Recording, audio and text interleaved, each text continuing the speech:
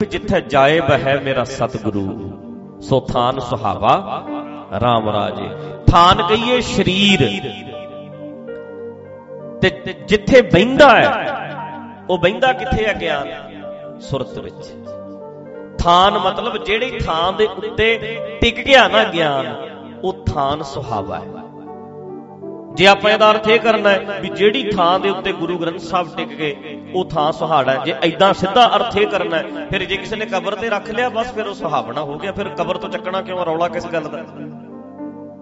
किसी ने मड़ी ते रख लिया गुरु ग्रंथ साहब, भावें मड़ी ते सुहावनी होगी, हुण मड़ी मड़ी थोड़ा रहेगी, फिर प्यार रहण दिओ। समझदे ना गल?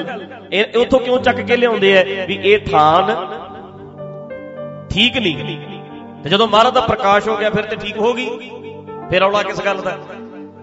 मतलब ये नहीं।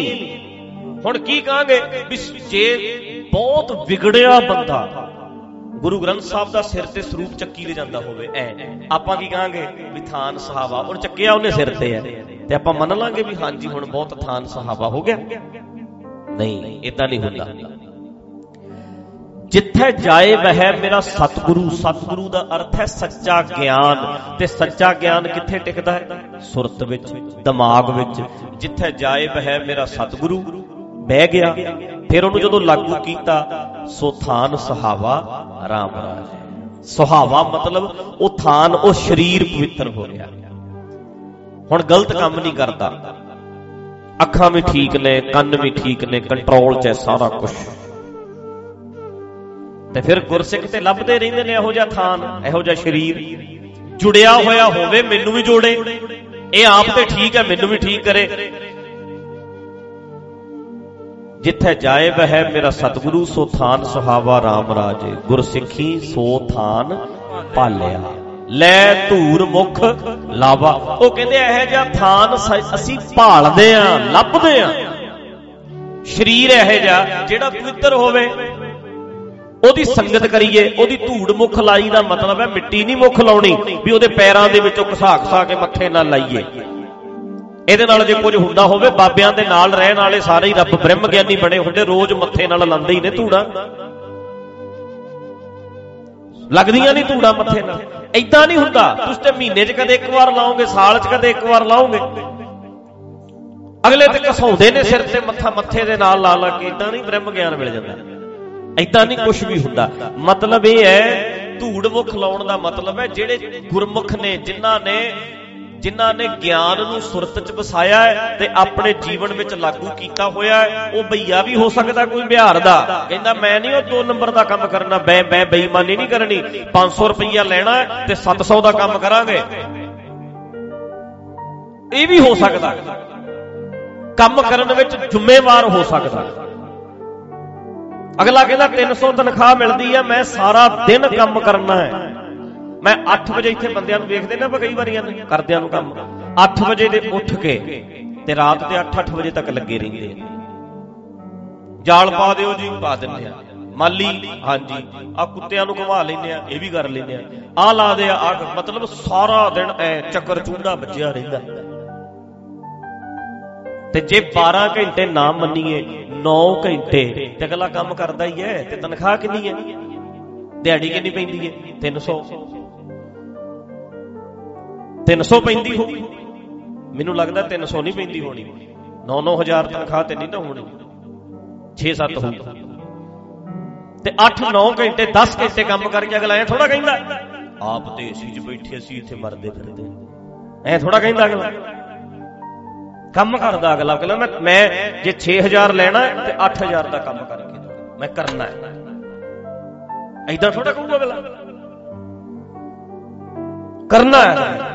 ਤੇ ਉਹ ਥਾਨ ਮਤਲਬ ਅਕਲ ਵਾਲਾ ਬੰਦਾ, ਉਹ ਸ਼ਰੀਰ ਉਹ ਬਈਏ ਦਾ ਵੀ ਹੋ ਸਕਦਾ ਹੈ, ਬਿਹਾਰ ਤੋਂ ਆਏ ਦਾ ਵੀ ਹੋ ਸਕਦਾ ਹੈ, ਦਾੜੀ ਕੇਸ ਕੱਟੇ ਹੈ ਤਾਂ ਵੀ ਹੋ ਸਕਦਾ ਹੈ, ਰੇੜੀ ਵਾਲੇ ਦਾ ਹੋ ਸਕਦਾ ਹੈ, ਸਬਜ਼ੀ ਵੇਚਣ ਵਾਲੇ ਦਾ ਹੋ ਸਕਦਾ ਹੈ, ਕਿਸੇ ਬੀਬੀ ਭੈਣ ਦਾ ਹੋ ਸਕਦਾ ਹੈ। ਅਗਲੀ ਕਵੇ ਦੁੱਧ ਦਾ ਗਲਾਸ ਦੇ ਦਿਆ ਕਰੋ ਤੇ ਰੀਝ ਨਾਲ ਕੱਪੜੇ ਧੋ ਕੇ ਜਾਵੇ ਆ ਕੇ 3 ਘੰਟੇ ਲਾ ਕੇ, ਵੀ ਗਲਾਸ ਦੁੱਧ ਦਾ ਪਾਈਆ ਮਿਲਦਾ ਰੋਜ਼ ਮੈਨੂੰ। ਥਾਨ ਸੁਹਾਵਾ ਹੋ ਸਕਦਾ ਹੈ।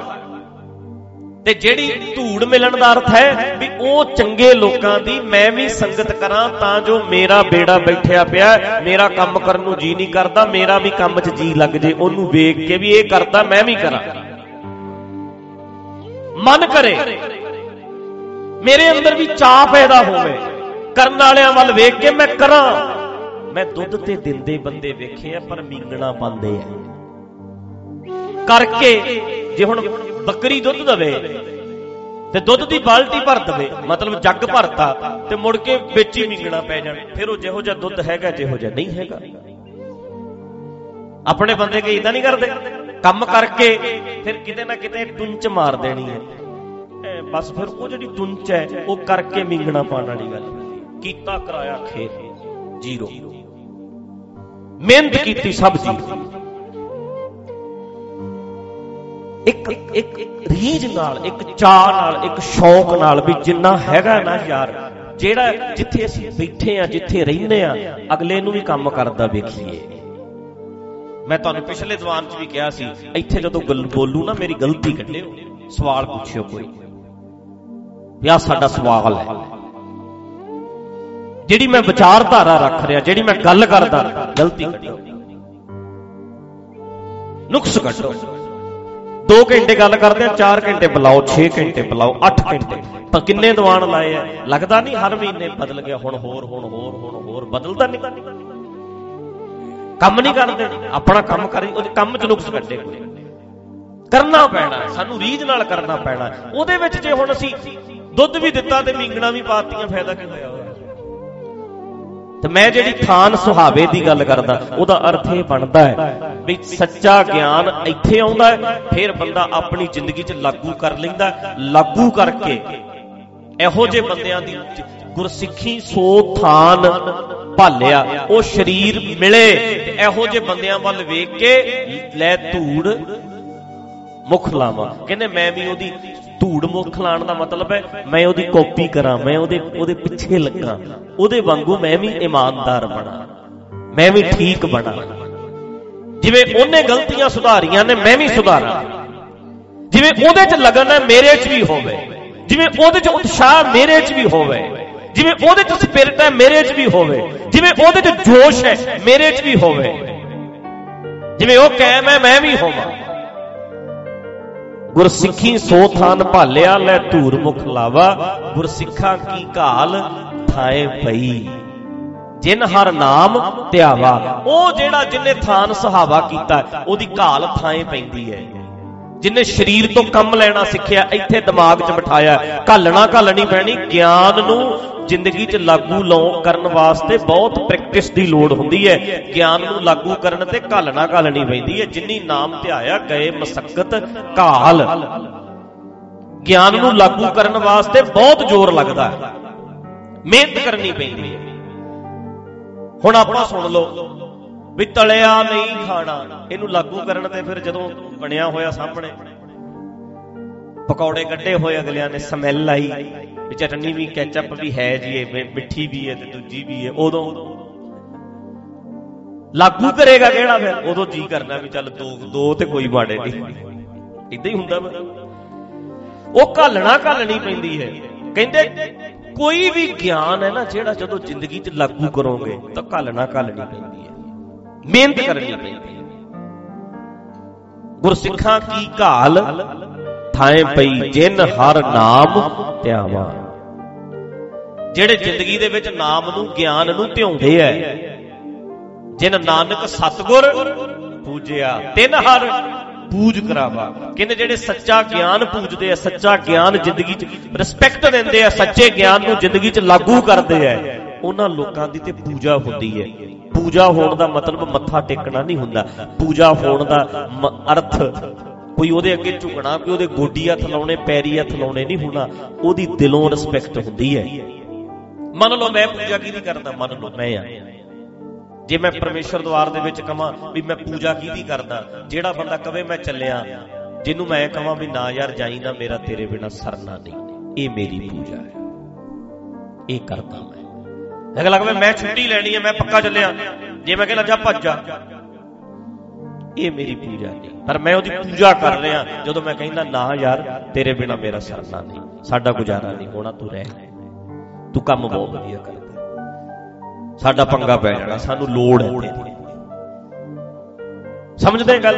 ਇਹ ਹੈ ਰਿਸਪੈਕਟ ਬੰਦੇ ਦੀ। ਉਹ ਇਹ ਨਹੀਂ ਹੁੰਦਾ ਉਹਦੇ ਪੈਰੀ ਹੱਥ ਲਾਉਣੇ ਆ ਜਾ ਕੇ, ਉਹਨੂੰ ਹਰ ਵੇਲੇ ਰੋਜ਼ ਹੀ ਮਿਲਾਂ ਮੈਂ। ਪਰ ਅਗਲਾ ਕਹੇ ਛੁੱਟੀ ਮੰਗਦਾ, ਮੈਂ ਕਹਾਂ ਨਹੀਂ, ਮੈਂ ਉਹਨੂੰ ਜਾਣ ਨਾ ਦਿਓ। ਤਨਖਾਹ ਵਧਾਉਣ ਨੂੰ ਕਹਿੰਦਾ, ਮੈਂ ਕਹੂੰ ਵਧਾਓ 1000 ਰੁਪਈਆ, ਪਰ ਜਾਣ ਨਹੀਂ ਦੇਣਾ। ਇਹਦਾ ਮਤਲਬ ਅਸੀਂ ਉਹਦੀ ਰਿਸਪੈਕਟ ਕਰਦੇ ਹਾਂ। ਤੇ ਸੱਚਾ ਗਿਆਨ ਜਿਹਨੇ ਜ਼ਿੰਦਗੀ 'ਚ ਲਾਗੂ ਕੀਤਾ ਤਾਂ ਹੀ ਕਰਾਂਗੇ। ਆਪਾਂ ਕਵਾਂਗੇ ਵੀ ਮਿਹਨਤੀ ਹੈ ਯਾਰ, ਪੰਗਾ ਪੈ ਜਾਣਾ, ਉਹਨੂੰ ਰੱਖੋ ਵਧੀਆ। ਹੁੰਦਾ ਕਿ ਨਹੀਂ? ਏਦਾਂ ਹੁੰਦਾ। ਮਤਲਬ ਇਹ ਹੈ ਕਿ ਲਾਗੂ ਕਰਨ ਤੇ ਜ਼ੋਰ ਲੱਗਦਾ ਹੈ। ਮੈਂ ਅੱਗੇ ਵੀ ਆਪਾਂ ਪਿਛਲੇ ਵਾਰ ਵੀ ਗੱਲ ਕੀਤੀ ਸੀ, ਬੰਦਾ ਚਲਿਆ ਵੀ ਜਾਵੇ ਨਾ ਮਿਹਨਤੀ, ਜਿੱਥੇ ਮਰਜੀ ਜਾਵੇ ਭੁੱਖਾ ਨਹੀਂ ਮਰਦਾ ਜੇ ਮਿਹਨਤ ਕਰਦਾ, ਚਾਹੇ ਕਿਤੇ ਮਰਜੀ ਜਾਵੇ, ਮਿਹਨਤੀ ਹੋਵੇ, ਲਗਨ ਨਾਲ ਕੰਮ ਕਰੇ, ਆਪਣੀ ਜ਼ਿੰਦਗੀ 'ਚ ਲਾਗੂ ਕਰੇ। ਗਿਆਨ ਨੂੰ ਜ਼ਿੰਦਗੀ ਦੇ ਵਿੱਚ ਪ੍ਰੈਕਟਿਸ ਕਰਨ ਤੇ ਬਹੁਤ ਮਿਹਨਤ ਕਰਨੀ ਪੈਂਦੀ ਹੈ ਤੇ ਲਾਗੂ ਕਰੇ। ਜੋ ਪੁਰਾਣੀ ਗੋਬਿੰਦ ਧਿਆਵੈ, ਪੜਿਆ ਅਨਪੜਿਆ ਪਰਮਗਤ ਪਾਵੈ।